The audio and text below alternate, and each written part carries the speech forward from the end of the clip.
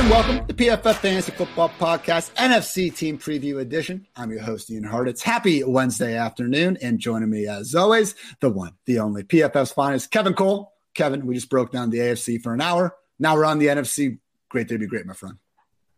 That it is. Yeah, we did that. We had some breaking news that's going on here. I'm trying to collect some more potentially for the NFC here, but we need more NFC buys. I'm feeling like we had too many last time. Yeah. We need to even that out. What's going on here in the NFL? Who are these schedule makers? I know you do 5 billion iterations of the schedule. Can we get equal number of AFC and NFC buys per week so then our podcasts can be equally sized also?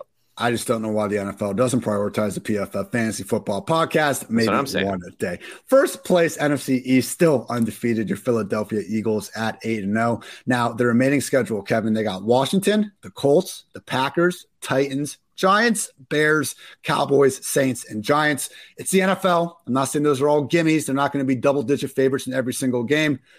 That's a reasonable pathway to going undefeated. Jalen Hurts and company keeping on with the second-ranked scoring offense in the NFL. And similar to the Bills, I think, like we just focus, it's 2022 fantasy football. People, especially us, focus more on offense than defense. But that defense is freaking filthy good as well. And that's even having lost Jordan Davis for a bit on IR, put on there a couple weeks ago. So overall thoughts on the Eagles. Again, the win-loss record tells us they're the best team in the NFL. And I don't think they've maybe – look, as an Ohio State, this pains me to say, Kevin, but like when I look at Ohio State, Michigan, I think Ohio State's had a higher ceiling, a higher overall level they've reached, but Michigan's had the far higher floor.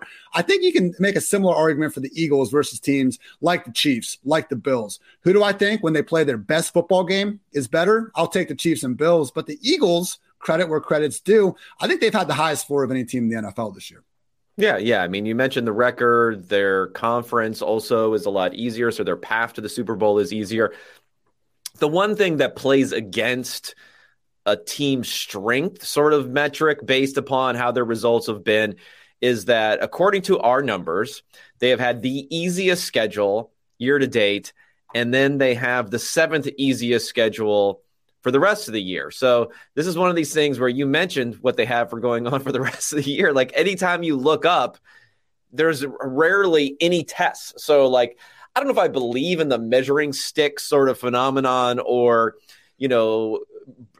earning some stripes during the season that you can then carry forward into the playoffs. They're never going to have much of an opportunity to do that for this team. So maybe that's a downside, but you can only beat the teams that are put in front of you, and they're doing that. Again, this week, Washington on Monday Night Football, Philly 11-point home favorites, game total resting at 44. So this was the matchup that Devontae Smith boomed in back in week 3, 8 catches, 169 yards, and a touchdown. I'm not saying just because he did it in week 3, it means he's going to keep on keeping on moving forward. But this is a defense that hilariously, Kevin, they lose William Jackson. They decided to trade him because William Jackson didn't want to be in such a zone-heavy defense. And last week, for the first time, maybe in the last 3 years, at least this season was the first time they deployed shadow coverage on Justin Jefferson and Adam Thielen all season long. So we go ahead, hey, we lose our best man corner, and now all of a sudden let's start maybe trying to play a little more man coverage out there. But regardless, I do think with Devontae Smith, it's just a situation where it's still a pretty run-first offense. I mean, 7th lowest pass play rate in non-garbage time situations this year, and it's going to be tough in that environment for each of Smith, Goddard, and AJB to go off during any given week. So I view Devontae Smith a little bit like Gabriel Davis. I mean, I have Gabriel Davis ranked higher than him because we're a little more confident in Allen and that pass-happy, Bills offense putting up more weekly production through the air. But I still have Devontae Smith as my wide receiver at 25. I think him versus Christian Kirk is a fair question, but I still would feel good about Smith ahead of guys like Deontay Johnson, Michael Pittman, Cortland Sutton, Adam Thielen, those types. What are you thinking about him for this week and moving forward? Yeah, I agree with everything that you said there. And I have trouble perceiving what, markets may be thinking about here, but we're a while separated from some of the big week games that we saw from him earlier this year. They had the bye, they came off of that, and he hasn't been ranked inside the top 50 wide receivers in any particular week in PPR. So is he a buy low guy? Can you get him for a decent price? I don't know. Because the schedule is just so easy all season. And when you play out the fantasy playoffs and you play out what happens between these receivers who kind of only one of them can go off each week. But, there's a decent amount of simulations that are going to be Devontae Smith happens to be the guy each week of those fantasy playoffs and ends up winning you a championship. So for that reason, I would explore it. AJB Goddard continuing to be must-start options each and every week. And Miles Sanders isn't too far behind them. Just a consistent, solid RB2. He's the PPR RB17 on the season. Joins guys like Dameon Pierce, Derrick Henry, Dalvin Cook, Leonard Fournette with 6 top 24 finishes on the season. So, yeah, second-ranked scoring offense. Guess what? A lot of good fantasy success all the way around. Second place, 6-2, Dallas Cowboys coming off their bye. They're going to be in Green Bay this week. Cowboys 5-point road favorites. Game total just 42.5. So it was just killing me last week, Kevin. Like the entire discussion, we got the Cowboys. I think going into last week, they had the 4th best point differential in the NFL. They're winning games by double-digit scores, just really looking impressive all the way around, and people just couldn't shut the hell up about their running back rotation. I think the thing that really flew under the radar was how good Dak finally looked in Week 8. I mean, Week 1 was terrible before he got hurt. Like that offense was absolutely abysmal. And guess what? Week 7, first game back against the Lions. I mean, that was a war going into the fourth quarter. 6 or 7 minute mark was when the Cowboys really turned things around, but that 24-6 final score really wasn't indicative of how tough sledding that offense performance was, especially for the passing game. But in Week 8, 90.3 PFF passing grade, 9.3 yards per attempt, 84% adjusted completion rate. Look, Michael Parsons and that defense, I mean, I understand. We've seen it without Dak. They're capable of taking over and winning plenty of games for him. But all of a sudden, man, if we can take that defense with this top-tier version of Dak Prescott that we haven't necessarily seen for an extended entire season stretch before, but he's had some 6-7 game stretches over the years where it hasn't been outrageous to put him into that top 10, even dare I say top 5 quarterback discussion just for those specific stretches. How confident are you in Dak Prescott looking more like the guy we saw in Week 8 moving forward versus the guy that was on display in Week 1 and Week 7? Yeah, I'm pretty confident, honestly, in this. I mean, they have the defense is playing well. The running game is going decently well, so maybe you're not going to get a ton of volume, but I think it can be efficient. And obviously you have CeeDee Lamb there. You have Michael Gallup starting to round back into form. You have Dalton Schultz coming back. That's really enough, I would say, there, along with the running backs that they have in that offense to build you a pretty good system going forward. And like the Eagles, they also have fairly easy schedule going forward. So it's another one of those plays where, if you have some of those players on this team, if you have like a Dallas, if you have a Dak Prescott or someone else, if you want to try to stack some of these guys together, make some trades to do so, it could end up being profitable in the fantasy playoffs. Kevin mentioned that schedule again in Green Bay this week. They go into Minnesota, but then 3 straight home games against the Giants, Colts, Texans, at Jacksonville in Week 15 before an NFC East showdown on Christmas Eve against the Philadelphia Eagles. So keep an eye out for all those. But yes, 6th most run-heavy offense in the league this year. The Cowboys are behind only Ravens, Browns, Bears, Titans, and Falcons. I think a lot of that does have to do with them being more willing to embrace a run with Cooper Rush under center for that extended stretch. But did you catch the Lendale White, Chris Johnson discussion about these running backs, Kevin?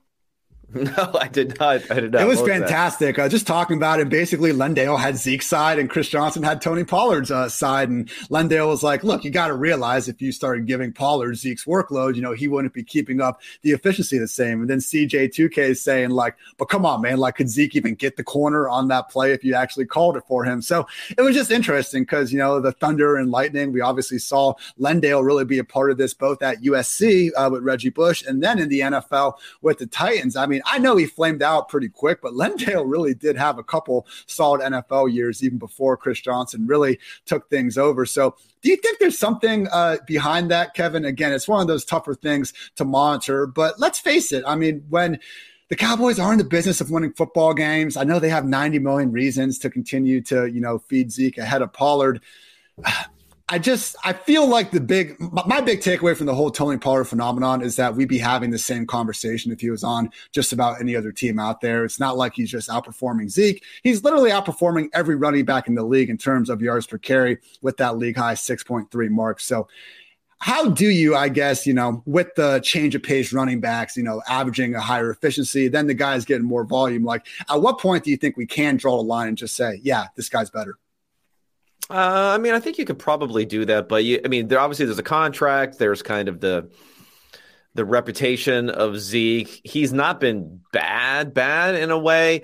And when he's your guy, if you're going to say, we're going to carve out for him, we're going to say short yardage, maybe goal line will be his. He's a good pass blocker, so we rely upon him in some of those situations. That starts to eat up enough snaps where you're not going to get any sort of dominant workload for Pollard, no matter what happens and what they turn over to him. Big problem with Zeke's fantasy floor this year has been just more touchdown reliant than ever. He only has 6 catches in 7 games this year. I mean, last year he low-key caught 47 passes. In the 3 years before that, he was clearing 50 each and every year. So again, I think that's probably a good move for the Cowboys passing game. Throwing the ball to Zeke, not going to help you out, as much as it is throwing it to Pollard or CeeDee Lamb. Just something to keep in mind here, where I don't think Zeke quite as bad as just Tony Pollard is. Really freaking good. And it's okay in the year 2022, even on Twitter, to acknowledge that, Pollard and Zeke maybe both pretty damn good at football. Pick a side. No, I'm sorry, Ian. Pick a side always. Do it. There's no engagement in that. Come on, you have to pick a side, and then sometimes even switch sides mid-season. Nobody will even notice. Trust me, nobody notices. Just switch. Third place, 6-2 Giants also coming back from their bye. They are home this week against the Texans, 6.5-point favorites. Game total resting at a lowly 40.5 points. So Daniel Jones, 6-2. Win is a win. He's a winner, Kevin. He also hasn't thrown for 220 yards in a game this season. I mean, he was a loser before, but I guess he's a winner now, though. Now he's a winner. He's a winner. He has 6 passing touchdowns in 8 games. So, look, I think this spot is fine enough. I mean, this Houston defense, dead last in PPR points per game allowed to running backs. And let's face it, Daniel Jones gets most of his fantasy production on the ground. Only Justin Fields, Jalen Hurts, Lamar Jackson, and Josh Allen have more fantasy points per game from purely rushing production than Jones this season. That said, I think we've seen the Giants in their losses against the Cowboys, against the Seahawks, when they aren't able to get these games into the one possession mode in the fourth quarter where they can just win out with some good defense, good coaching, all that. It has been a problem. So has your opinion on Daniel Jones really changed at all this season? Because personally, giving him a little bit benefit of the doubt, it's not like it's similar to Green Bay, I think, where you looked at this wide receiver room before the year. We weren't blown away by it. So then when all those guys pretty much get injured, like what do you expect to kind of happen in the passing game? That said, man, again, not even 220 yards, 6 touchdowns in 8 games. Do you think that Daniel Jones has any hope in the future of becoming a consistent, good NFL quarterback? I mean, not good. He could probably be average. And then you add in the rushing stuff, and I think that helps quite a bit. My concern when it comes to the rushing stuff is because of his sneaky athleticism, maybe when he started rushing this season, that defenses were like, okay, like we're not going to take it that seriously. And then, okay, well, we're still going to like not take it that seriously. It's not like when Justin Fields explodes or something like that. So maybe, defenses are like, okay, we just can't let this guy do this anymore. We have to make sure we have someone there on any sort of read option. We have to make sure we have someone running directly at his face when he's doing these naked bootlegs that he can't turn around and end up running the ball after that. So I'll be interested to see if he can keep that up going forward, because obviously it's been a big part of his game, but I also think it was catching defenses off guard maybe for a little bit too long versus how long it should have been. Saquon Barkley, my overall RB1 of the week, similar to Austin Eckler. If you wanted to put him 3, 4, there by Ian. Getting absolutely crazy. But you're starting him regardless, especially in this spot. Again, league worst defense and PPR points per game against running backs. The Texans have played 8 games. They have allowed the overall PPR RB1 or RB2 in 5 of those games somehow. So Saquon joins Breece Hall, only running backs this year with the top 24 PPR finish in every single game they have played. Last question here, Kevin, is what to make about Wan'Dale Robinson. Your favorite fantasy analyst, favorite waiver wire pickup for seemingly 3 straight weeks, there. Now, we have had 3 games here. First one comes out, plays just 15 snaps, 37 yards and a touchdown. Comes out the next week, 6 catches and 50 yards. Did have the 15-yard scoreless dud right before the bye week. So we have seen plenty of times over the years, bye week team comes back and we see the rookies maybe getting that little post-bye bump. There really isn't anyone else to throw the ball to in this offense. Kenny Galladay maybe coming back, though, Kevin. Look out for the mannequin out there. But with Wan'Dale, is this someone that could be a volume-based wide receiver 3 moving forward, or is there a higher ceiling for him? I don't know if there's much of a higher ceiling. My concern is that you take a passing game, which is probably never going to be high volume. You combine that with the fact that in his last two games, when he had the higher snap counts, he had a 1.9 yard ADOT and a 4.3 yard ADOT. You put all that together, that means you need touchdowns or you need high volume when you're having that sort of, or you need a lot of run after catch, which he can provide to a degree, but I don't think he's some sort of uber athlete that's going to end up getting that. So I think he's kind of stuck, exactly what you talked about. One other thing that I want to mention, just for anyone who's trying to figure out, who to maybe add to the roster, who could help not only potentially propelling you into the playoffs, but when it comes playoff time. I mean, I don't know if this is correct or not, but I looked at Yahoo today, and Matt Breida is owned or rostered, I should say, in 1% of leagues. Like, isn't this a guy that you might want to have there just in case sort of situation? Here's my thing. Brian Dable, wide open Buffalo backfield last year, and they couldn't even find a way to get Breida on the field there. So this to me seems like a situation where, God forbid, something did happen to Saquon. I am knocking on wood, everyone. I just think that there would be another running back addition / Breida wouldn't have quite the same level of workload, but man, 1%, I think it's too far down in that direction. When you look at the top running backs, really in fantasy, the two handcuffs that are widely available that I don't think are being appreciated enough are Matt Breida and also Samaje Perine over there with the Bengals. We're really locked into some of these other situations. Rachaad White with the Buccaneers, obviously, and situations like, Green Bay, Minnesota, and Dallas were very, tuned into the handcuff RB right there. But that was why Nathan Yonke and I spent a good 30 minutes on the waiver pod going over, the handcuffs for each and every team around the league. And I believe again, big three or so that we were able to take away with Matt Breida, Samaje Perine, and even a little bit of Dontrell Hilliard out there, where it's not quite the same as those guys. I do think Hassan Haskins would have a decent role if Derrick Henry was sidelined. That said, Hilliard still is the clear-cut number two with some of that pass-catching goodness. So far worse guys to have out there. And at a minimum, man, like you brought up the Deshaun Watson thing last pod, like just the potential trade value of the situation. At a minimum, if you have Matt Breida on your roster and Saquon gets hurt, like Breida's going to be on the top of every single waiver wire article, and just the value gain you would have from already having him on the squad. It's a good point, Kevin. Good job by you right there. Thank you. I mean, yeah, we don't know. Like we don't know what's going to end up happening with him, but the only thing that we do know, the piece of evidence that we have so far this season, is if we look at total snaps for running backs for the Giants, Saquon Barkley, 449, Matt Breida, 106, Gary Brightwell, 14, Antonio Williams, 2. So there's no one else who's doing anything there. It doesn't mean he's going to be the workhorse, but at least we have some evidence in that regard that they have him clearly above the other two.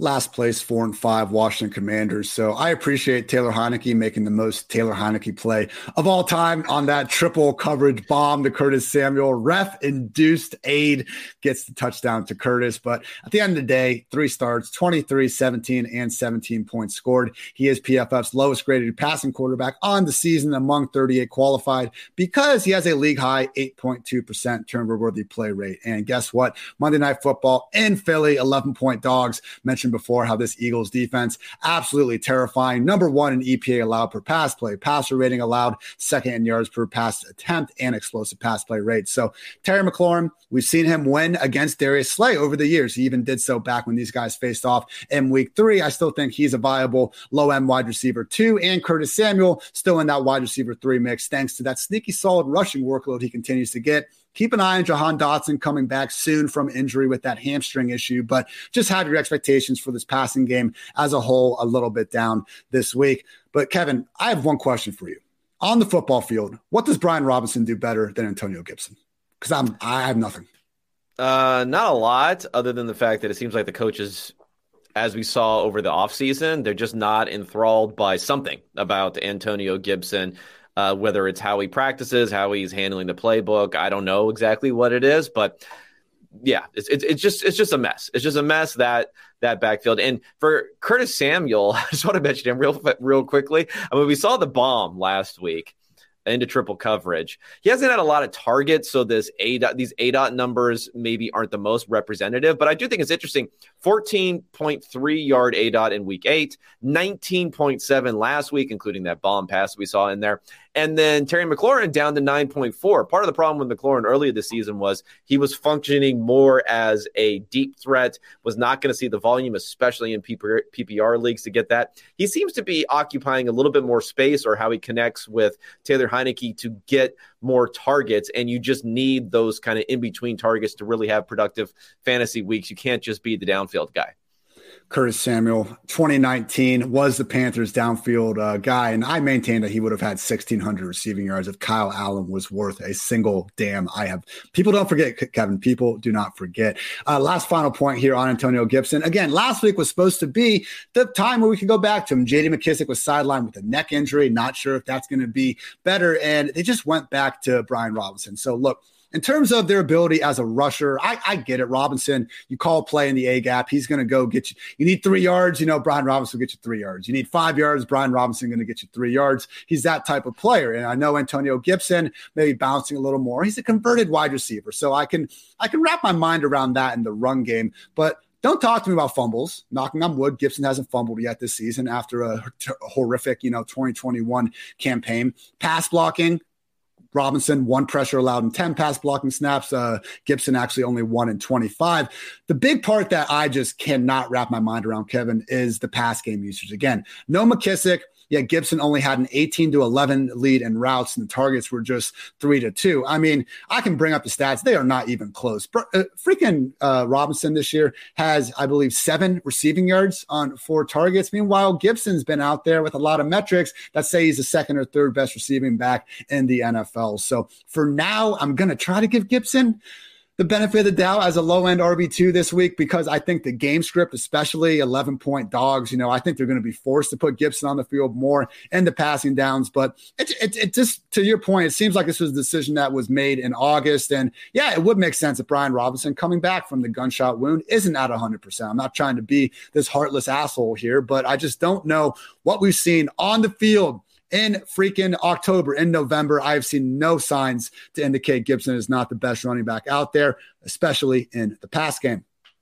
Moving on to the NFC North, first place, 7-1 Minnesota Vikings. They are potentially going to face their 4th backup quarterback of the season in Buffalo Bills, still seeming to get the benefit of the doubt with Josh Allen there. They're sitting as 5.5-point favorites, game total out 45.5. But I'll say this, Kevin, do you want to call us like the most fluky 7-1 team we've seen? I don't think the most. We had the Steelers having that nice undefeated stretch, in 2020 before they got knocked off. But you just look at it this year, and when I see Kirk Cousins, literally since joining the Vikings, his worst PFF passing grade, worst passer rating, worst yards per attempt average.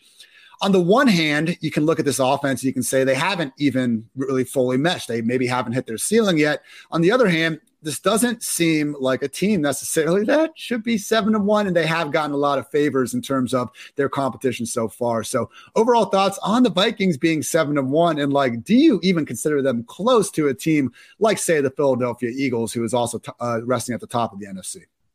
No, I don't consider them to be close. I don't even think they're better than they were last year, mostly because of what you're mentioning, the fact that the passing game is not nearly as good. You kind of stole some of my thunder here, because this is what I was writing down here. It went from 8.1, 8.3 yards per attempt, 7.5, 6.6 this year. The touchdown rate went from being anywhere from 6 to 7% down to 4.3% this year. What he's been a little bit better in is keeping the downside out as far as sacks are concerned. His interceptions, he only has 2 interceptions. I mean, he only has a 2% interception rate this year, so it's not that bad, but not really great versus prior years. Also, it's just they're winning games that they would normally lose in the past, and vice versa. And as you mentioned, hinting at the backup quarterback, they haven't had the toughest schedule, and they've had a pretty decent run as far as that's concerned.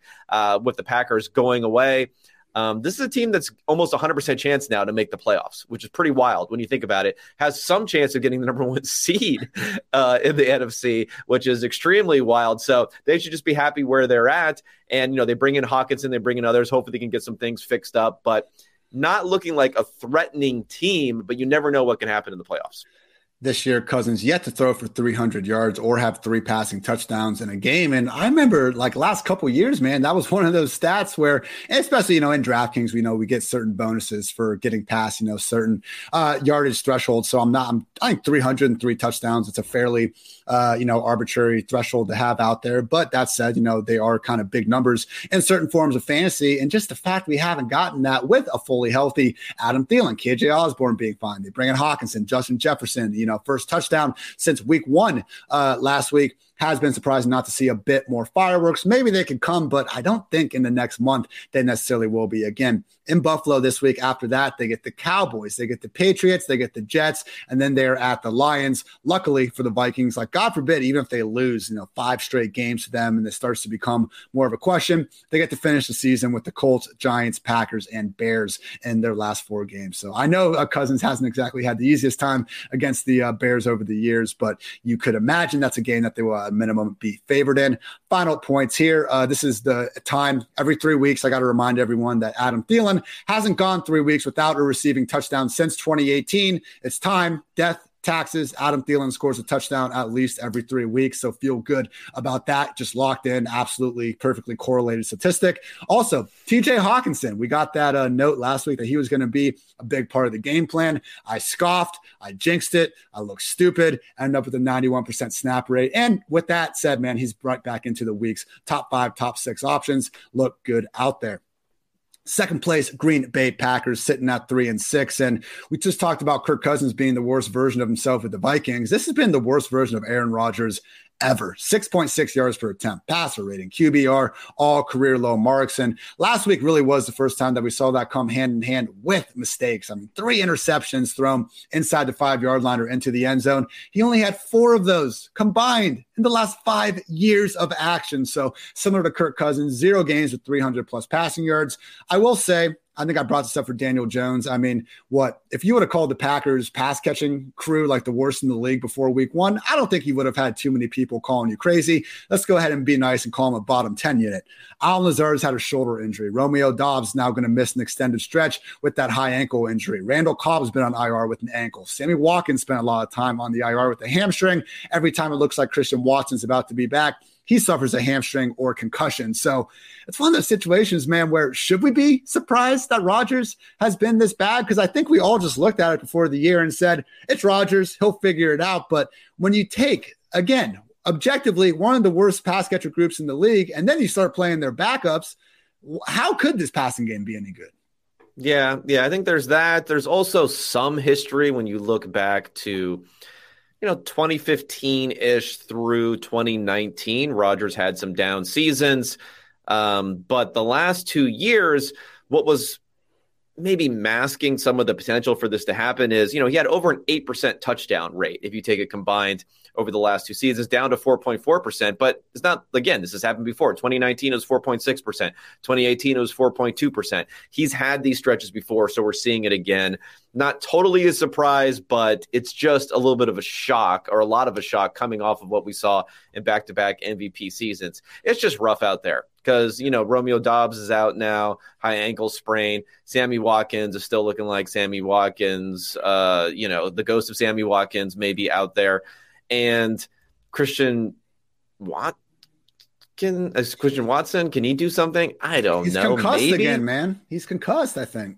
Oh, he is? He's out? Oh, man, because he was starting to at least get snaps. He's getting some snaps, but I think he only had 12 snaps last week, so maybe that also plays into the concussion that happened there. Yeah, I don't know. It's just dark times. They're pretty much done. The Packers are done for the rest of for this season, so I don't know. A team like the Packers being completely out of it, I don't know how things work going forward, because it could be meltdown type of situation when you look at Rodgers and all they paid him the money, the media, everything else is going to happen there. It's going to get ugly. And all these guys, it seems like the injuries just couldn't have been worse timing. Again, Watson, I know he hasn't had any big games this year, but you do watch him in the few times he's had the ball. The dude can fly. There's a reason why he was a top 35 pick out there. And no, I don't think he was ever brought in to replace Devontae Adams, but fully healthy, I think he could have done a decent enough MVS impression. Sammy Watkins, since coming back from the IR, look, I'm not saying week 1 and week 2 walk-ins was a game changer out there, but, it looks like 10% of that guy. Randall Cobb was his team's leading receiver, and then he gets put on IR. Even Romeo Doubs, he has the great game against the Bills, catches the first pass of last week, and then has to go hobble right off the field. So luckily, just got this note, Aaron Jones is practicing to open up the week with the ankle injury, which reflects the Adam Schefter report saying that it's not considered a major issue and he is expected to play this week. So feel good about Jones as, a high-end RB2, I'd say. You can put him in the top 12 if you feel like it at home against the Cowboys, with the Cowboys as 5-point favorites, game total at just 42.5. Otherwise, it's only Allen Lazard we can trust in this offense. But credit to Allen Lazard. I mean, this season he's actually played now, let's see, 7 games, and he scored a touchdown or gone over 100 yards in every game, only excluding the one performance where he hurt his shoulder about halfway through. So Allen Lazard, man, without any of these guys here, I know we questioned a lot in the offseason. Former co-host Dwayne McFarland, had a lot of things to say about Lazard, and I don't think his process was wrong by any stretch of the imagination. It was like, how is this guy that has never really demanded a bunch of targets all of a sudden going to start demanding a bunch of targets? But hey, when you take out literally all the new incoming target competition that we thought might cause a problem with that, there really isn't anyone else to get the targets there from Allen Lazard. So, Kevin, this week, man, I have him wide receiver 19 ahead of guys like DJ Moore, Terry McLaurin, Josh Palmer, Jerry Jeudy. Am I crazy for drinking the Lazard Kool-Aid? The guy's been good this year. No, I think it's fine. I think there's potential that there are going to be some touchdowns. And if there are some touchdowns, you're going to hope you're going to get that from Allen Lazard. It's just the problem is really the upside in this offense. Maybe you could get a spot week or two. And I think, again, you at least have that possibility that he could eat up a lot of targets. I mean, he's been over 20% target rate multiple weeks so far this season. So you add another 3, 4, 5, 6% to that, and it at least gives you the potential for a really big outcome if everything goes right. And that's all you can ask for from anyone in this wide receiver core. 3-6 Chicago Bears sitting in third place. And this is kind of best case for them. They've won 1 of their last 5 games. They've stripped the defense. This is not a team that wants to compete this year. And I think that's a fair enough, long-term rebuilding plan. I know they had some of the contracts that, this was never a year that they had any inclination to try to win. And my big issue with that, which I've, said many a time, was you have your top 10 quarterback, you trade or 11th, whatever the hell Fields got drafted at. You should be, now that you have that guy, trying to surround him with talent to find out if he's going to be your long-term player at the position. And the first 4 weeks, it looked like that was just going to be impossible to even have a good read on Justin Fields. But man, oh man, how quickly some things can change.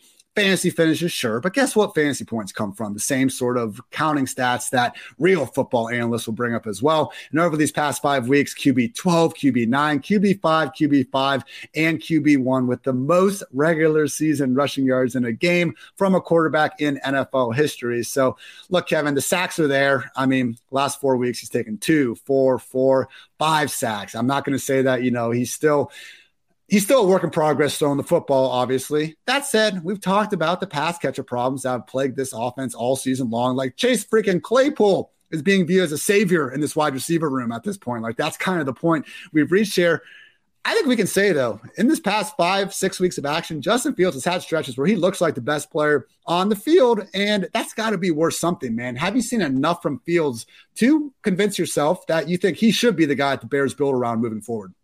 I'm a little bit more dubious on that than I am convinced that he's going to be a solid, at worst, top, I was going to say top 10, but that doesn't even sound very bold. Top 8-ish sort of option to top 5 sort of option in fantasy going forward. The thing about him being the long-term guy for the Bears is it's a little bit masked the fact that his passing has not been that great. And what's masked that a bit is obviously the huge rushing production. And what's also masked that a little bit is the fact that he has 5 passing touchdowns over the last 2 weeks. But yet, if you look at his efficiency on a down-by-down basis when he's been passing the ball, 4.4 yards per attempt last week, 6.6 the year before, which is okay. So he's getting that touchdown efficiency. The highlight reel is piling up, and then he has the rushing to go along with it. So I guess I want to see a little bit better. 4.4 yards per attempt. You're not always going to be able to rush for 100 and something yards and that sort of outcome. So I want to see a little bit more consistency throwing the ball. I think he makes great throws, which makes for great highlights, but on a play-in, play-out basis, he's still not that consistent. He was someone last year where I think, when you bring up the idea that big time throws can be a little more of a style than a sign that this guy is incredible. Fields does play with that style sometimes. And whether that's actually, the best thing for a passing game is another conversation. But I was going to come back and say that, yes, we do need to pump the brakes a little bit. Still hasn't hit 210 passing yards in a game. And I think a lot of the same points I was bringing up about Daniel Jones could also apply to Justin Fields. But as a noted Ohio State homer, I'm going to try to give my guy the benefit of the doubt, at least before Kevin rightfully checks my ass just a little bit.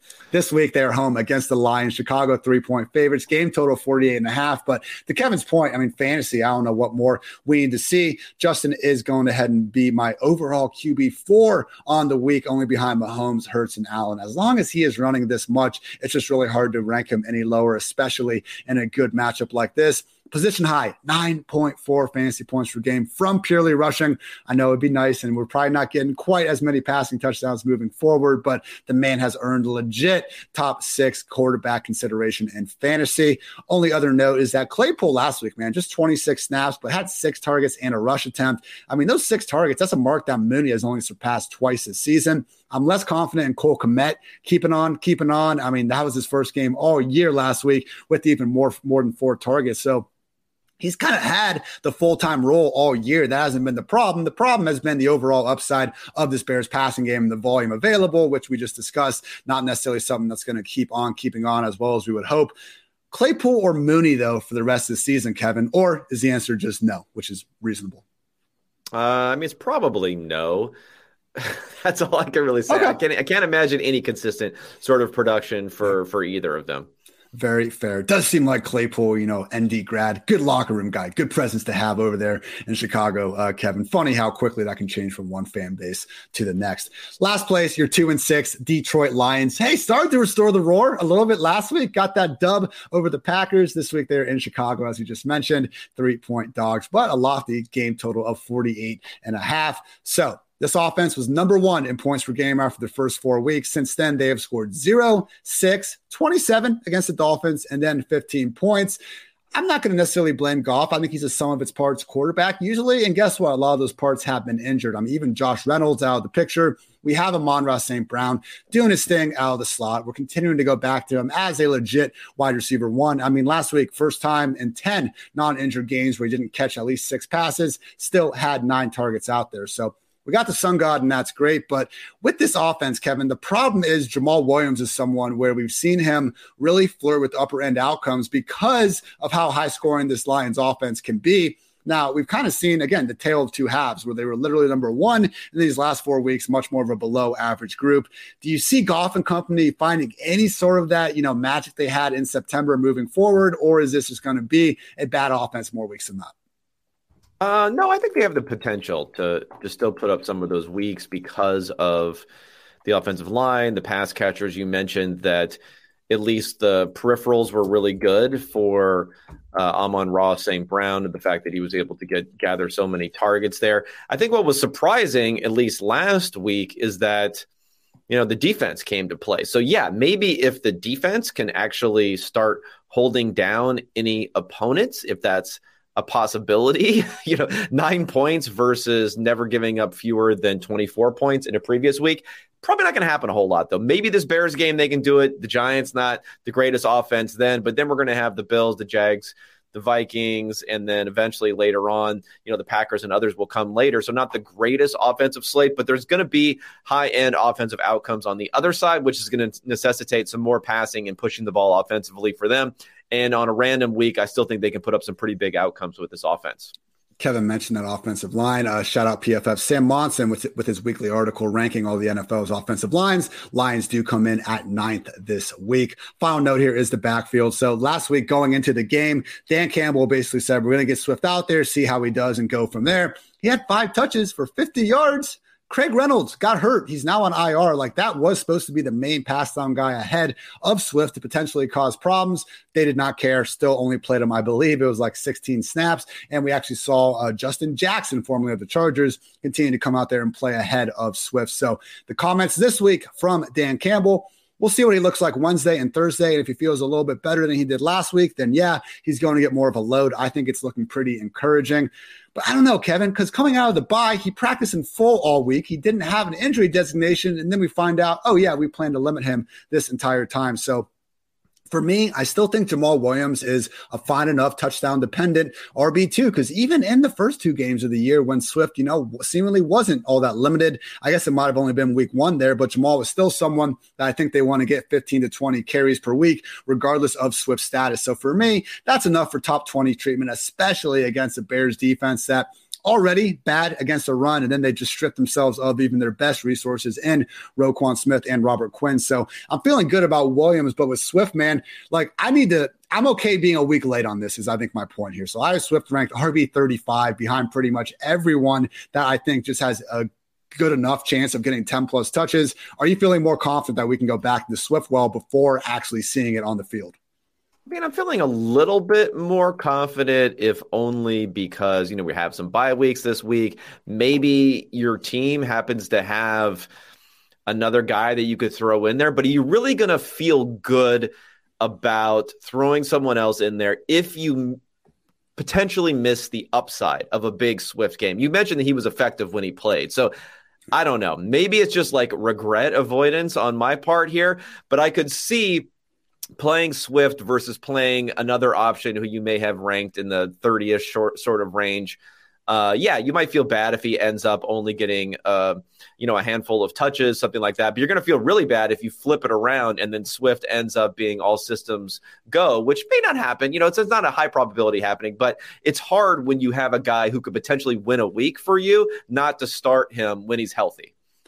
Before we move on to the NFC South, I want to give a quick shout out to some of our lovely sponsors out there. You can make every play feel exciting this season with DraftKings Sportsbook, an official sports betting partner of the NFL, and their unbeatable offers. Right now, new customers can make any $5 NFL bet and get $200 in free bets if your team wins. And check this out. In addition to the usual bets, everyone can boost their winnings with DraftKings stepped up same game parlays. And to make things even sweeter, you can throw down on stepped up same game parlays once per game day all season long. Download the DraftKings Sportsbook app now and use promo code PFF to get $200 in free bets. If your team wins, just place a $5 bet on any football game only at DraftKings Sportsbook using code PFF. Also, got to give a shout out to our lovely every single episode sponsor, the fine folks over at Sleeper. I always talk about we have the PFF Fantasy League. It's fun when I'm with Nathan because both of us are like a middling 500 squad. I think Kevin's taken over the whole damn league at this point because whoever freaking set it up didn't use Fab in the year 2022. But you know what? That's a story. No excuses.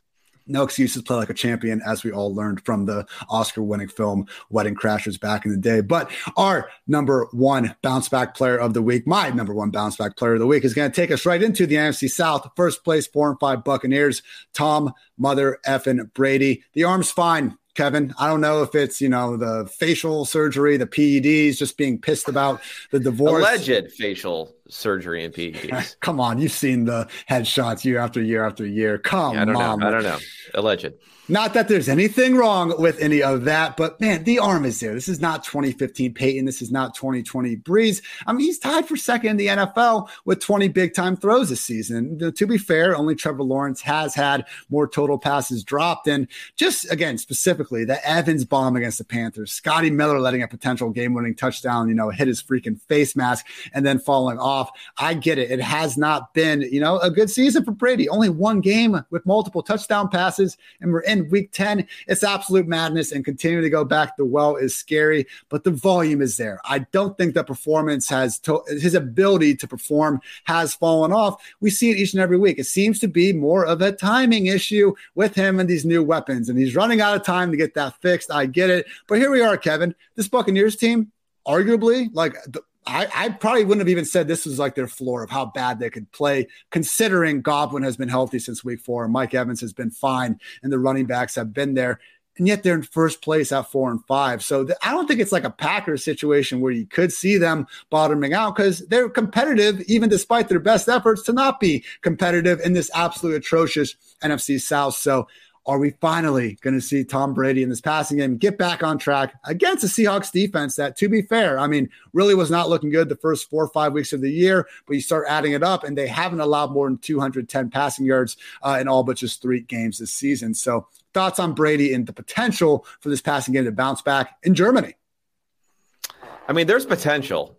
This might be a situation, though, where I'm still in wait and see mode a little bit for this passing offense. There's just some weird stuff going on here. I mean, I know Brady, they came back, they won the game last week, 4.8 yards per attempt, though, for Brady in this one. Before that, a lot of difficulty moving the ball. And I think Mike Evans has been Mike Evans. Everything is pretty normal there. Julio Jones, unreliable sort of option there. The real problem is recently, at least, is Chris Godwin, 3.6 ADOT 2 weeks ago, 3.7 last week. Again, not going to be efficient, not going to be an explosive type of player with that type of usage and with that type of efficiency passing. They need to get Chris Godwin fixed. Maybe he's not fully healthy, and that's part of the problem, and that is something to hopefully look forward to for this offense. But I'm going to want to see, a week or two of some offensive production that I can believe in before I'm starting to get on board with them turning it around. But that said, I still maintain what I've said for the last couple of weeks, that I felt better about them than I did the Packers or the Rams going forward. I can't believe Godwin hasn't put up better numbers with this usage, man, since week 4. Because remember, he comes back, he plays week 1, he immediately hurts his hamstring, but he's been a full-time player since week 4. Targets since week 4, a little bit of bye week, fuckery going on here, but forgive me on a few targets. Number 1 in the NFL is Tyreek Hill with 70 targets. Number 2 is Chris Godwin with 57 targets. Number 3 is Mike Evans with 56 targets. The big concern for these guys was, paying Russell Gage $30+ million, bringing in Julio Jones, maybe getting Gronk coming back out of retirement or whatever. And to see none of those things happen, and for Godwin still not to be able to put up, the numbers we would expect from a player with his track record, awfully disappointing. But it does seem like maybe, just maybe, Kevin, they can get it figured out before the end of the year, or we're just going to keep watching depressing offensive performances left and right. So I have dropped Godwin quite a bit in the ranks, reflecting what you were saying about we got to be a bit in the wait and see mode with him. For now, Mike Evans is really the only sure thing in this offense. And I do include Leonard Fournette in that at this point. I mean, he was quote unquote extremely frustrated with his playing time on Sunday per CBS Sports, and the Athletics' Greg Allman came on this podcast once. I mean, Greg does awesome stuff, covering the Buccaneers. He did have a column talking about his 5 second half predictions. And he did say, I guess you could argue, Kevin, not the strongest wording here, but he said the momentum will likely be with Rachaad White by the end of the season. So I know he's not. Clearly, the momentum will likely be, maybe probably with Rachaad White by the end of the year. So my thing here, and we talked about this with Jaylen Warren and Najee Harris in the other episode, it's tougher for me to be on the bench Lenny, Rachaad White's so good. What are you doing at Tampa Bay? It's tough for me to be on that when if you do the player A versus player B blind resume comparison, you're going to have no idea which guy we're even talking about. They've both been really freaking bad this year. The PFF receiving grades, White's better, 71.6 versus 71.5. The yards per route run, 1.23 versus 1.22. And as rushers, I mean, Fournette's actually been better this year. Again, both terrible. Fournette's at 3.4 yards per carry. Rachaad White's at 3.1. I do agree with the general idea at the eye test. White looks more explosive, but I don't think it's a given, man, that if Fournette does get unseated, that we're necessarily going to see White get that 80-90% snap roll that we thought was on the table. Keyshawn Vaughn was out there last week getting a couple of touches. I believe Giovanni Bernard is still a person that exists, in this, version of the simulation. Does his mustache still exist? That's all we care about. That's a good question. But are you buying? I guess the two questions are, one, are you buying into the potential Rachaad White takeover that is starting to gain steam, whether we should believe it or not? And 2, would it even be something that we're all of a sudden forcing White into lineups? Because again, he hasn't been very good and this offense hasn't been very good.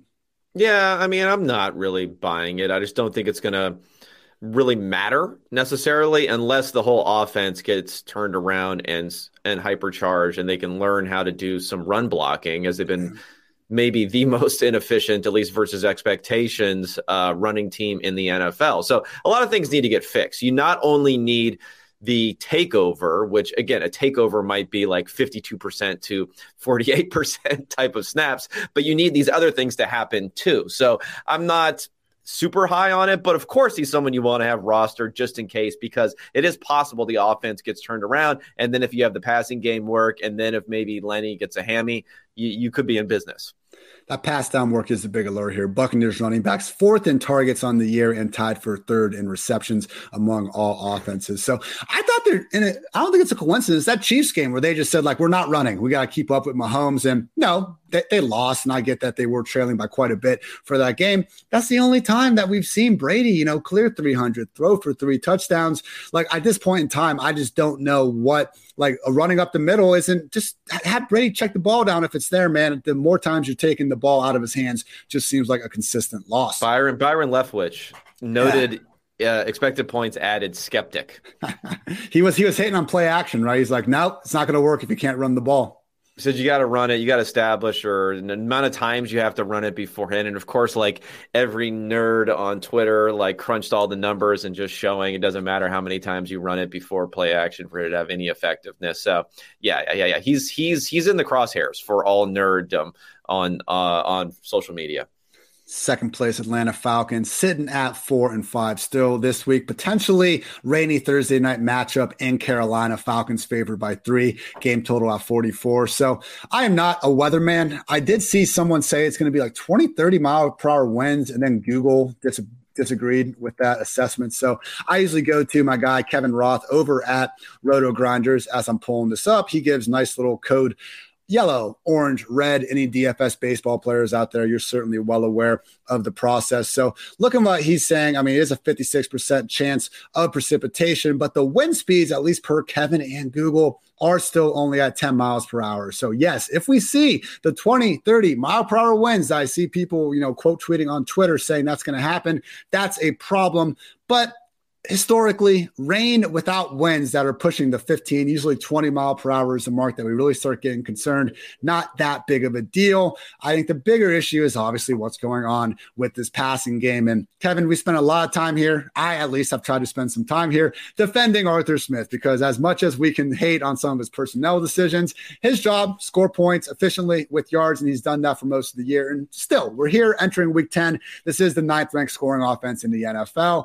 That said, week 9, really worst version, I think, of Mariota that we've seen, season low, 5.6 yards per attempt. And the fact that Kyle Pitts has 202 air yards, prayer yards, whatever you want to call them, he couldn't even get a hand on these balls. This is a guy that was lauded, objectively true, longest wingspan of any wide receiver or tight end to enter the NFL in 20 years. So I'm assuming in the previous 50 years before that, Kyle Pitts was near top of the leaderboard. So literally one of the biggest targets in the NFL history can't even get a finger on half of these Mariota passes. I'm just upset, Kevin. I don't really have a question. Like, is there any hope for Pitts or Drake London here moving forward? Because I tried to defend the guys, but I don't think Mariota in this passing game are getting better anytime soon. And at that point, it's like, can we really expect Desmond Ridder to be much of an upgrade?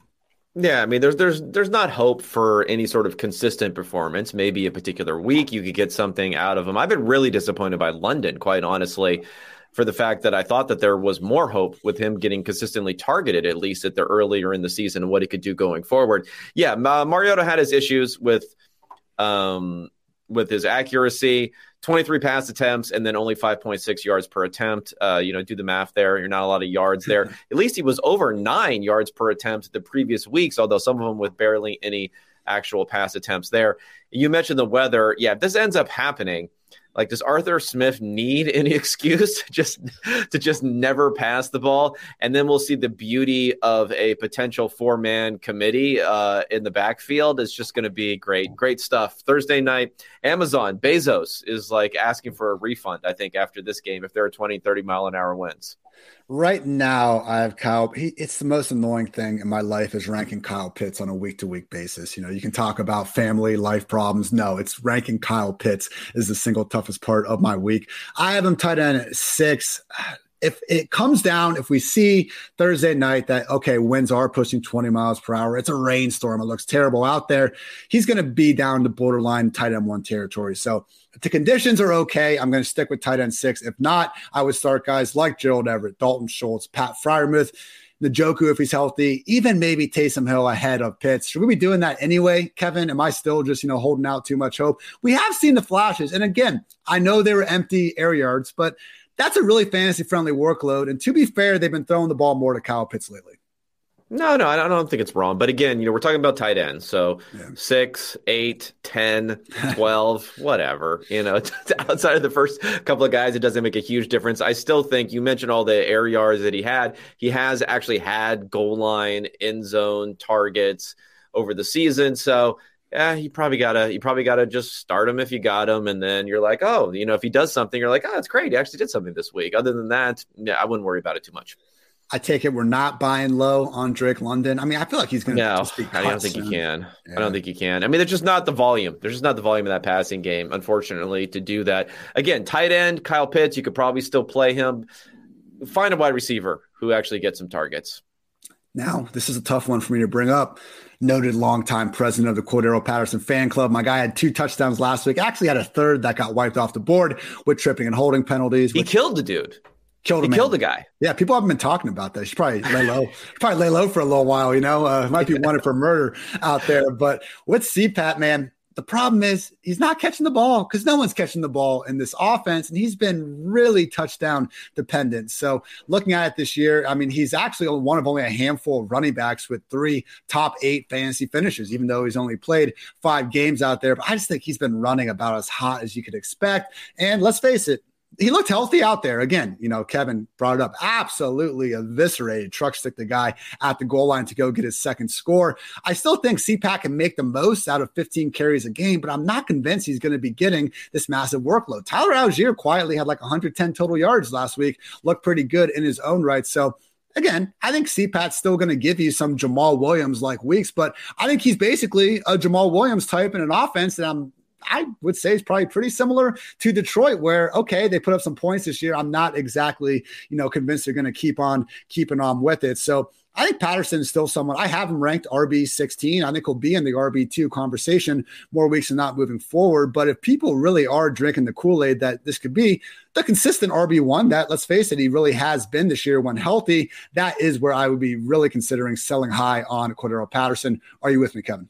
Yeah, I'm with you. I think we talked last week. The concern was going to be that those other guys came in, Huntley and Algier, and they looked good enough that they had earned themselves some sort of look. And then you have a 3-man committee, and no matter how thin the RB3 workload may be, it's enough to take away from the RB1 and make things difficult. What's interesting is I was doing my showdown work for the single game contest, and Patterson actually has the highest salary of anyone for this contest. So if a guy you're ranking RB16 for the week is the highest salary in a showdown contest, it's not going to be pretty from a fantasy football angle. Not great. We'll get to the Panthers in just a second. But yeah, I mean, the other problem too, it's not like it's just CPAT and Algier. You brought up Caleb Huntley, and God forbid, we don't get Avery Williams on the field for 3 snaps as well, Kevin. So unironically, using a 4-back committee at the moment, not great. Bob, third place Saints, 3-6 at Pittsburgh this week. Saints are favored by 2.5 points, game total at 40.5. So I tweet it every time Dalton plays bad because I just enjoy the Jameis experience. Free Jameis out there. But seriously, Kevin, if Dalton's going to be out there taking 4 sacks, throwing 3 picks a couple of weeks ago, like he misses the layup touchdown to Marquez Callaway before halftime, I think we've seen Dalton's ceiling in this offense, and the ceiling is fine, but the floor is also pretty low for a guy that's allegedly in there to, be more of this ball control quarterback taking care of things. So am I being too harsh on Dalton? Look, he's had Michael Thomas out, Jarvis Landry out, and, we give other quarterbacks benefit of the doubts there. So I do think he still exceeded expectations overall, but it does seem weird to me how cut and dry the Dalton Jameis quarterback kind of controversy was and how quickly it did go to Dalton out there, because Jameis, for all of his faults, does still have that ability to force defenses to cover each and every square inch of the field. And I just don't quite see that with Andy Dalton. So just overall thoughts on the Saints passing game. And is there even a quarterback on this roster capable of taking them to a higher level? Maybe that's the big issue. Yeah, probably not. I mean, what happened to Dalton against the Ravens is he was under pressure a decent amount and fast. I mean, he had another interception. It was a tipped ball, and they just weren't able to convert third down. So was that poor luck? Was that Andy Dalton not being good? Was that the pressure that was being provided? Maybe. I just don't know if we're going to get that much better for Jameis. And we talked about how he just gives temporary insanity to coaches, and it seemed like the defensive-minded head coach there, he basically said that Andy Dalton, he kind of gave him a pass for what's happened both of the last couple of weeks. So I think he's probably just lodged in there, and he's just more comfortable saying a known quantity for maybe what you're going to get is worth it for him. Let's get the running game going. Let's get the defense going. And then you can end up winning some ball games. Wow. All right. Breaking news, Kevin. Uh-oh. Russell Wilson on not wearing a wristband in Seattle. That was going to be my breaking news. All right, go ahead. Quote, won a lot of games without one on the wrist. But see, you're missing the first breaking news, which causes that breaking news. Okay. Do you want to know the first breaking news is? Of course. Okay, so the first breaking news is Pete Carroll praised Geno Smith for wearing a wristband to help streamline the Seahawks play calling process. Carroll said the Seahawks didn't have a quarterback calling plays off a wristband in past years because, quote unquote, there was resistance. What? He refused to wear a wristband? Like, what the fuck? Can they go like, okay, how about, can we get Pete Carroll, don't make a dig at Russell Wilson challenge? Can we last longer than like 15 minutes without having some sort of, what the, like, this guy's a Hall of Famer and won you a Super Bowl, and every week they're saying something about him.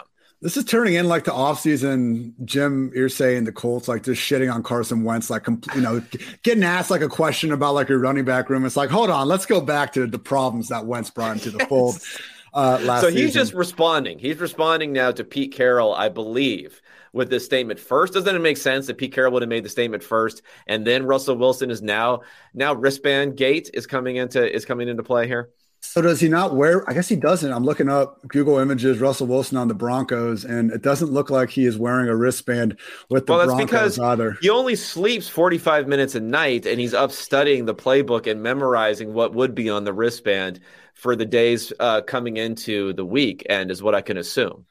The amount of just messed up storylines with Russell Wilson over the years. We had the miracle concussion healing water. Now we got the high knees on the plane, the 20-hour rehab from the thumb. Like, as if we needed any more evidence we are living in a simulation. Wait. We got some. Okay. I got a couple. Oh, this is our guy. This is Zach Stevens, DNVR. This is our guy from the high knees guy. He's got two bangers here for tweets back to back. Friend of the podcast. Friend of the pod, right? Yes. 2 bangers back to back. Number one, Russell Wilson said the Broncos offense needs to score more touchdowns in the second half of the season.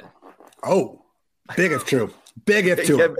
That's a huge one. And then second, he follows that up. Russell Wilson, and then we have a quote here, a direct quote for Russell Wilson. You've got to have a playoff mentality now. That's going to change. Zach Stevens, this guy knows how to go viral.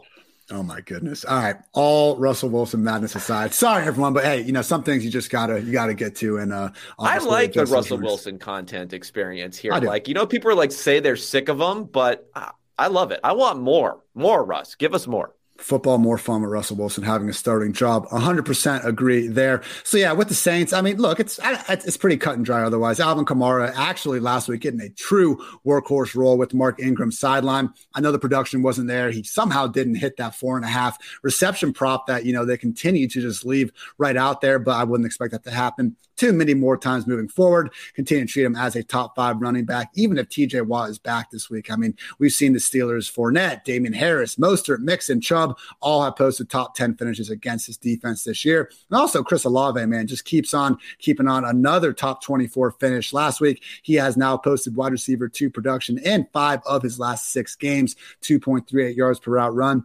4th highest mark among any rookie wide receiver since 2015, trailing only Jamar Chase, Justin Jefferson, AJB. Kevin, what about Chris Olave's broken tackle stats at Ohio State? Like, can we just officially file that as one of the dumbest storylines we had this entire draft season? I don't know if Tyler Lockett has broken a tackle in the last 5 years. When you're a sub 200-pound wide receiver, yeah, maybe get to the ground. You're more valuable than freaking trying to muscle for an extra 2 yards. Is that crazy to think?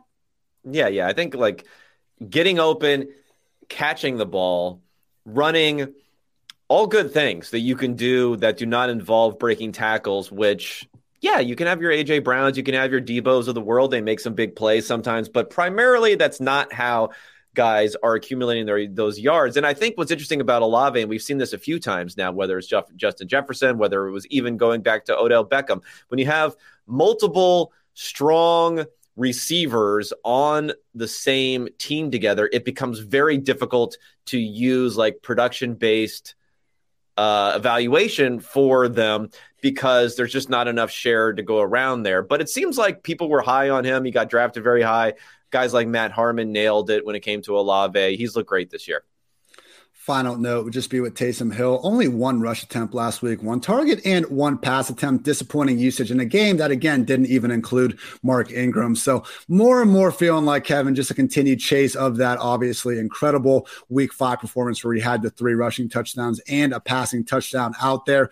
Maybe it's a factor of the offense, like falling off a little bit in past weeks, but he only has 1 carry inside the 5-yard line this entire season. I mean, Kamara and Dalton have 2 for crying out loud. So look, Taysom Hill, you said before with tight end, after you have the first couple guys, you can kind of start moving around, however you feel like. But for me, Taysom Hill, definitely more, I think, of a borderline tight end one than as someone that you should actively be moving up, into the top 6. Is that fair? Yeah. I mean, you need explosives, right, with him. And then last week, I mentioned the third down thing. I think they started off like 1 of 8 or 2 of 9 on third down. And he's not going to be your third down quarterback. He's not going to be your third down guy. So if you can't convert and get a new set of downs, which gives a couple of opportunities to potentially use Taysom Hill, then he's just not going to be that valuable. Last plays 2-7 Panthers, again facing the Falcons on Thursday Night Football. 3-point home dogs are the Panthers with a lowly 44 game total. That's probably continuing to drop. I think I actually saw it's already at 43. So, hey, same banged up Falcons defense that DJ Moore and company went bonkers against just a couple of weeks ago. AJ Terrell once again ruled out.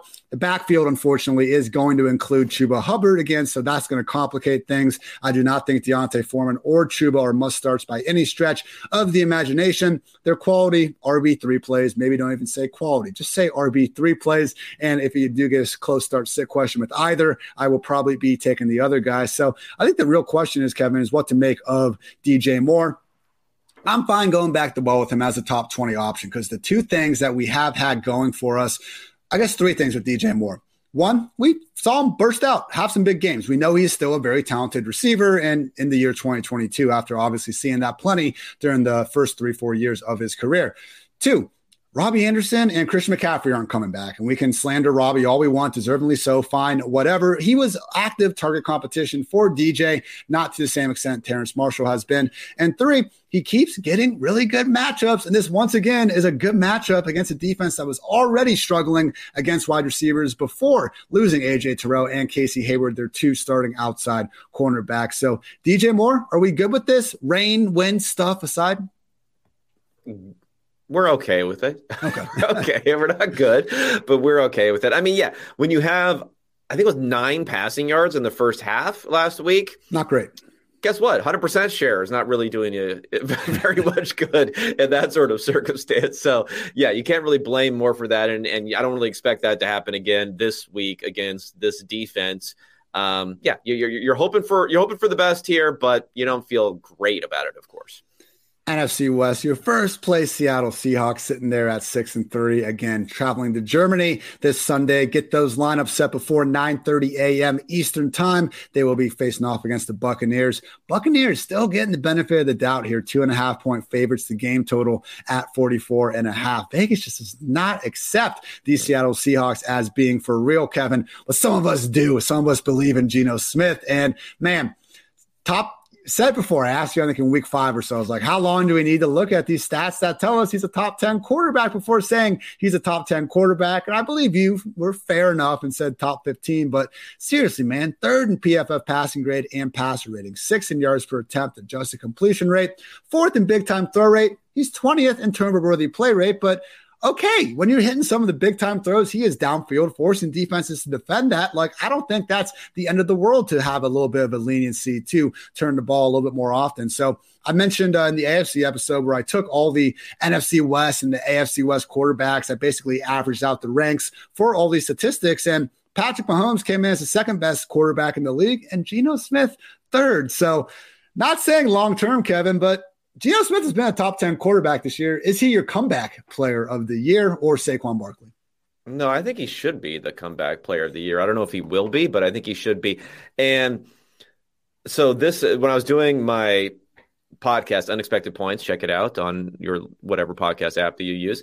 Ooh. On Monday, when I was doing the review of the game for the Seahawks, I mentioned a word talking about the Seahawks, talking about the combination of the good passing game, the good running game, and a defense that's maybe playing league average-ish, and they're in the NFC. Do you know what word that I mentioned that I kind of shocked myself that a word was mentioned when talking about them?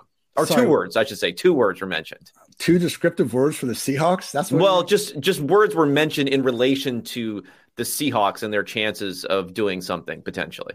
I hope you didn't say fraud. No. Okay. The 2 words I mentioned, Super Bowl. Ooh. As like, wow.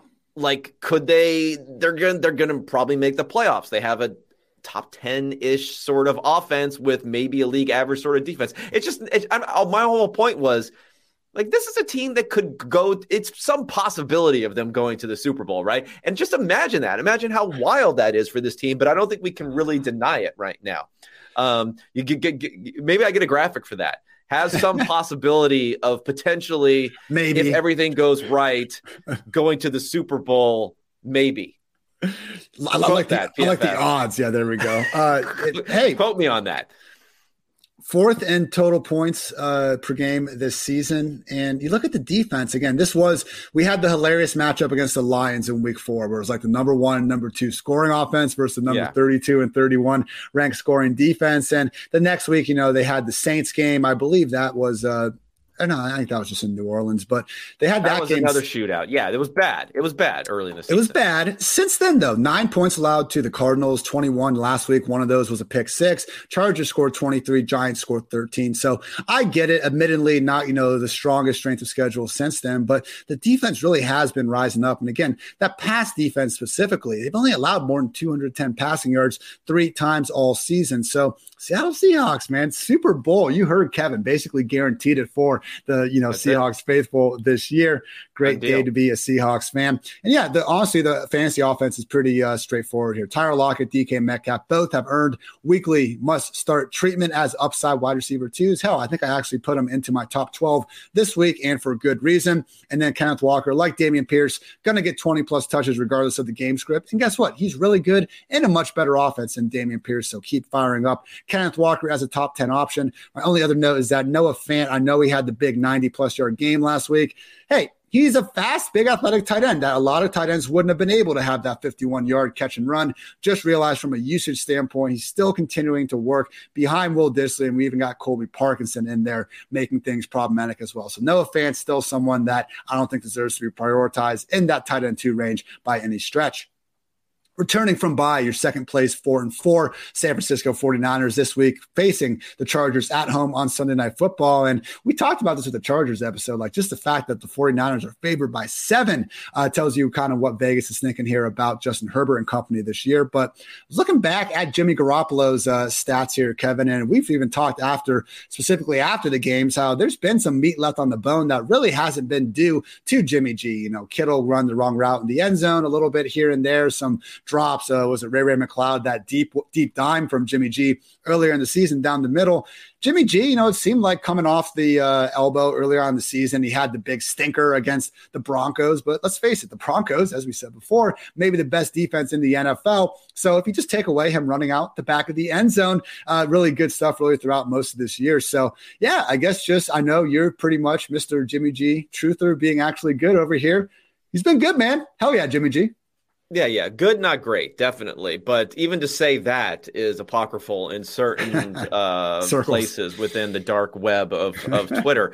What I think is an interesting storyline this week is Debo's return. And I just think McCaffrey and Debo are 2 guys that are going to somewhat cannibalize each other this season. So unless you get like big performances passing wise, because I still think Christian McCaffrey, you're going to have the run, but when he gets involved in the passing game, that's when he's really unlocked there. Unless you have enough to go around to everyone, I think there could be a degree of frustration with those 2 players, in particular Debo. because it's easier just to get the ball to McCaffrey sometimes. I think there could be frustration with these guys where people are expecting, oh, I got a top 10 receiver, I got a top 2 running back, and that's the way they're going to perform week in and week out. I'm just not quite sure. I'm interested to see them playing together with Christian McCaffrey fully integrated into the offense.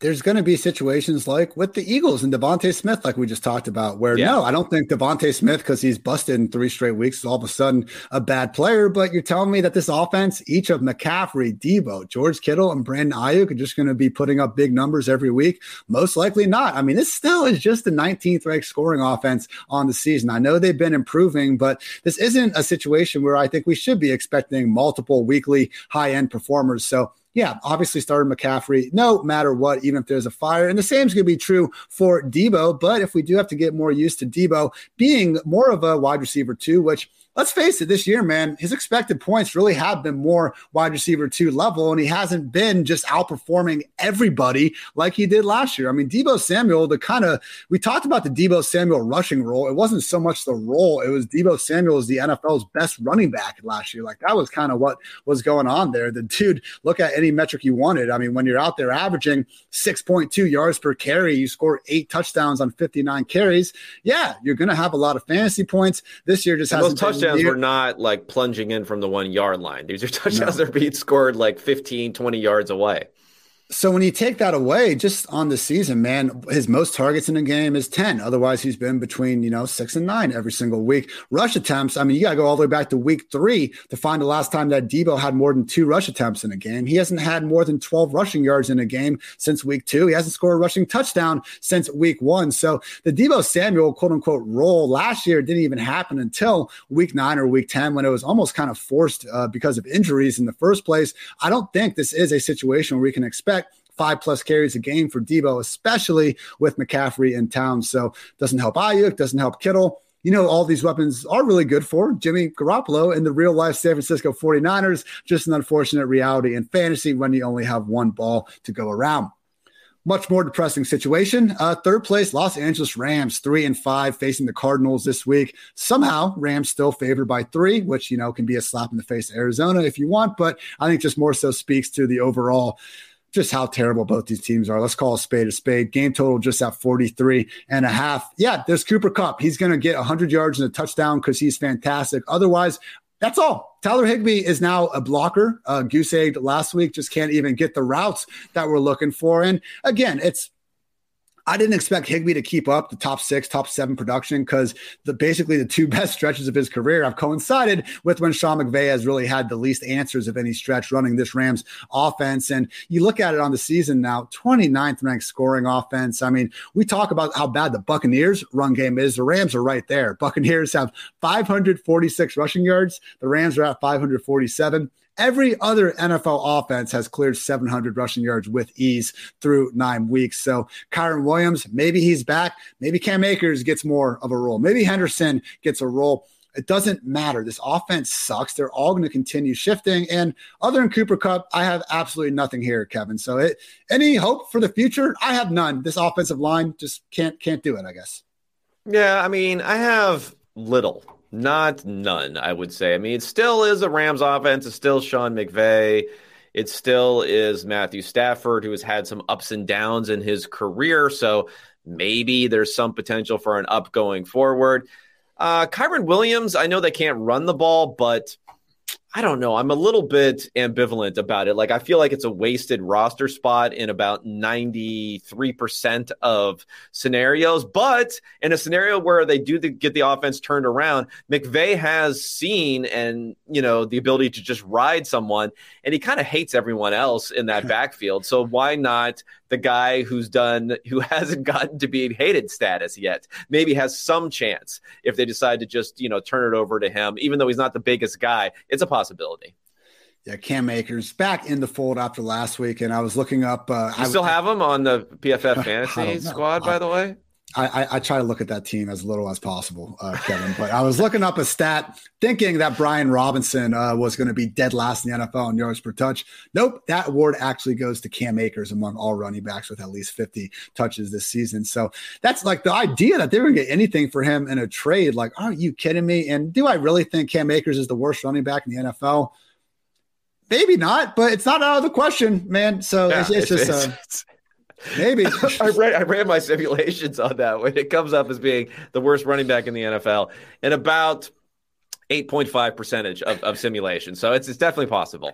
Last place, 3-6, Arizona Cardinals again in Los Angeles this week as 3-point dogs. So, man, I mentioned the NFC, AFC West quarterback study I did. I did not expect the worst quarterback by a decent margin to be Kyler Murray. But, man, when you start looking at it, outside the top 30 quarterbacks in yards per attempt this year. And I think what makes the Arizona Cardinals, I've called them this all year, basically, the most frustrating offense in the NFL isn't because they're the worst offense. We've talked about first half splits versus second half splits. They have had some great moments. And hell, the first drive of last week, they look great. Hopkins out there creating separation, making plays. Rondale Moore being a bit of a spark plug with the ball in his hands. Kyler Murray actually getting some designed rushing usage and really playing up to some of his God-given ability there. So it's just always underwhelms and it comes crashing back to earth. And we can blame it on Cliff. We can blame it on Kyler. But at the end of the day, we're now again running out of time for this offense to really change things around. So Kyler, he has these mint games, and then you look up at the end, he's got 20 fantasy points anyway. So I don't think it's going to keep him, out of the position's top 8 quarterbacks, despite not having this great offense. But, compared to someone like the Rams, Kevin, are you more confident in the Cardinals really figuring it out? Because, again, they are teams where we know they have, I don't know what percentage your simulations say it is, but there is a percentage chance of these offenses being really good. We've seen these pieces be really good before. How confident are you in these final now 9 weeks or so of the season, the Cardinals actually turning into a really good offense? Not that confident, but I'm confident that Kyler Murray, has just committed to running the ball. So that's good. He's had his worst. He was top 15 week, has been QB3, QB6 in some weeks recently. So I think that's okay going forward. DeAndre Hopkins had a little bit of an off week last week with his target share, which I wasn't even sure was really possible the way he played the couple weeks before that. But I think he'll bounce back and he'll be productive. But just overall for this team, stepping away maybe from the fantasy angle, because I'm not sure there's a lot outside of those guys and Zach Ertz right now. I'm going to say Arizona Cardinals are the most disappointing team in the NFL this season, because if you wanted to point to others, if you want to say, the Green Bay Packers, or if you wanted to say, well, the Rams have been disappointing or the Bucks have been disappointing, I think the Bucks can turn it around. The Rams, you have your championship last year. The Packers, you're probably already able to theorize as a Packers fan how you're going to get rid of Aaron Rodgers and rebuild and do whatever. The Cardinals, you just re-upped everyone, including Kyler Murray going forward. And so there's no really easy path to improving and figuring out what this team is going to be in the years to come. It's just really tough one to think about because they're almost out of contention for the playoffs already this year. So now we're talking about what are we going to do next year? I don't know. Things just get tougher with that Kyler Murray contract. Also 31st ranked scoring defense. I know they created the pick six last week, but, having some of the big names they do in that front seven, and even guys like Budda Baker, Byron Murphy Jr. has flashed, had the awesome performance against Devontae Adams in week 2. Offense, obviously, this is an offensive league and stuff. We can put most of the blame there, but defense, 31, 34, 34 points allowed over these past 3 weeks hasn't exactly been the solution to the problem as well. Quickly with the fantasy points. Yeah, Rondale Moore, though, the one good news is, and we brought this up, and it's why we were confident going back to the well last week, he's had 2 duds this year, and it's really easy to tell. Those duds happened because they didn't have A.J. Green or Robbie Anderson running wind sprints at outside wide receiver. When we have Rondale playing a full-time slot role, which he's done 4 times this year, he's had 7, 6, 7, and 8 receptions, and he's starting to flash a little bit of that yak ability that made everyone fall in love with the dude in the first place. So one of my favorite comps for him, I know, Kevin, you're one of your famous patented catchphrases that all comps are bad, but Austin Gale going into the draft, I called Rondale Moore. It was like Calvin Johnson, stuck in Cole Beasley's body was, I think, the actual comp. He went Rondale. So I'm not saying we've seen. They also, I believe it was PFF underscore Mike. How come I'm always attacking PFF people during this podcast? PFF underscore Mike said Steve Smith, I think, was a comp for Rondale Moore. So again, all comps are bad. Again, that just falls right into that. Go ahead. Have not seen that out of Rondale at all, you could say. At a minimum, though, we've gotten Well, it was some such of a that projection because it was like, I understand the guy only plays within 1 yard of the line of scrimmage, but we think he can do this sort of other stuff. Maybe he can. So at a minimum has now entered that weekly upside wide receiver 3 conversation. In full PPR, I do feel confident trusting Rondale to maintain that the rest of the way. Only note on DeAndre Hopkins, it was disappointing last week, but I don't know if you saw this one, Kevin. He actually had a second touchdown at the end of the game that got nullified because Robbie Anderson couldn't line up in time on the complete other side of the field. So they had there was also a good drop from Robbie Anderson. I ran my simulations on league's biggest bonehead. I like talking about boneheads. Robbie Anderson comes in as being the number one bonehead in the NFL on a league leading 24% of simulations. Man, I was like trying to stick up for Robbie a little bit after he got traded from the Panthers because it's like, come on, you think Robbie's the real problem in Carolina? -4 receiving yards in 3 games with the Cardinals. Not really helping my argument. He was at 80-something% of snaps last week. He's out there. He's running wind sprints, but he actually got a target on a key third down, and it was like poof. Like, oh my God, it was so bad. That was a bad drop. Objectively worse drop than your usual drop. Final note here. James Conner did play his first game here since week 4, 72% snaps, only 7 carries, 45 yards. You can argue that's a little more game script. Did have 5 catches for 19 yards. So similar to Jonathan Taylor, honestly, before he got injured, I think the big problem for Conner has been this offense not being as lethal. I mean, last year, only Jonathan Taylor had more goal line carries than James Conner. This year, though, Conner just 3 rush attempts inside the 5-yard line. So I don't think we were ever hoping for James Conner to be this guy living on efficiency. He averaged freaking 3.3, I think, yards per carry last season. Like, it was one of those jokes where like Saquon, Kamara, and James Conner, I think they all averaged 3.7 yards per carry, but Saquon was the only one people were saying was washed because Kamara and Conner were getting receptions or touchdowns and able to get their fantasy points from other means. So that said, Kevin, 70% plus snaps, a player that in a normal game script, we expect to get 15 to 20 carries and targets. James Conner, buying low? I might be, actually. So this is a rare L I'm going to take here because I think last week, I don't know, I'd have to check the tape. I haven't checked the tape here, but I believe last week I said I was not too optimistic on Conner because I thought that maybe Benjamin and Ingram had carved off enough where it would be a similar-ish sort of situation to what we talked about in Atlanta. But that workload is great. I mean, it's a great workload. It's everything you could hope for. So right now, I do think he is a buy low type of guy because you're not going to like live off of huge efficiency on a down by down basis off of a great offense. But on a particular week, you could end up getting a couple of touchdowns and enough catches to make him easily, a top 12 running back. I like it. I like him. And also, Kyler does not do QB sneaks. And I haven't even seen the Cardinals join kind of the league-wide trend of just having, a tight end motion across and take the snap either. So, yeah, Kyler Murray, literally one quarterback sneak his entire career. And I do think that's a conscious decision because we have seen Colt McCoy and even Chris Streveler, we forget about the CFL superstar, but in there, just spot starts. Like, they've had 5 combined QB sneaks. So that's why with Kyler Murray, dual threat quarterbacks like that, we usually see them not produce the most fantasy friendly running backs because they're factoring into that equation and they're scrambling instead of dunking it off. But going in this year, 2019 and 2021, Cardinals running backs were tied for 4th in rush attempts inside the 5-yard line. So hopefully we do see that come back, regress a little bit positively, some might say, in the direction of James Conner. Well, one thing I do want to see though, if we could combine the tight end sneak with Zach Ertz, who famously can't break a tackle. Like, how does that work together? How does Ertz's ability to push a pile, does that affected by his inability to break tackles? Those two things coming together, I think, can solve a lot of the world's most vexing questions.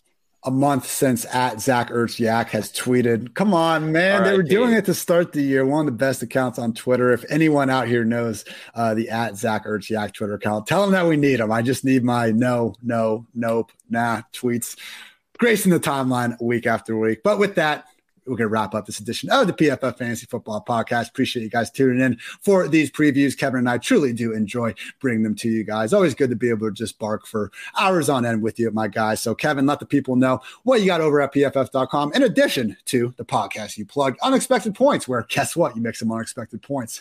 Yeah. We're gonna be struggling, I think, for some listeners to recapping the Falcons Panthers game, but I will do that along with the news of the week, of course, on Unexpected Points, quarterback rankings, all the showdown stuff that's out there, and then you get to hear me here every single week, chopping it up here, working on catchphrases. I never got a Ninja Gets It in this time. I'm gonna have to write that with a sticky note on my screen, but we're gonna work that in. Maybe I'll release it on Twitter sometimes during the week, maybe during the Lions game about Ninja, and we'll get that going. Yeah, you're talking to the wrong podcast host if you're hoping to have chances to talk about kickers at any point in this. But yes, check out all that from Kevin. And I've already convinced Kevin to do these exit interview podcasts with me once teams start to get eliminated from playoff contention. So those are going to be a nice, fun series we're going to have after this season. So as always, we got our little 5-week in-season plan, but you longtime listeners know never exactly sleeping even throughout the offseason. So plenty of goodness, in store for all you guys, and appreciate all the support this season and over the years. So for Kevin, I'm Ian. Thanks as always for tuning in to PFF Fantasy Football Podcast. And until next time, take care, everybody.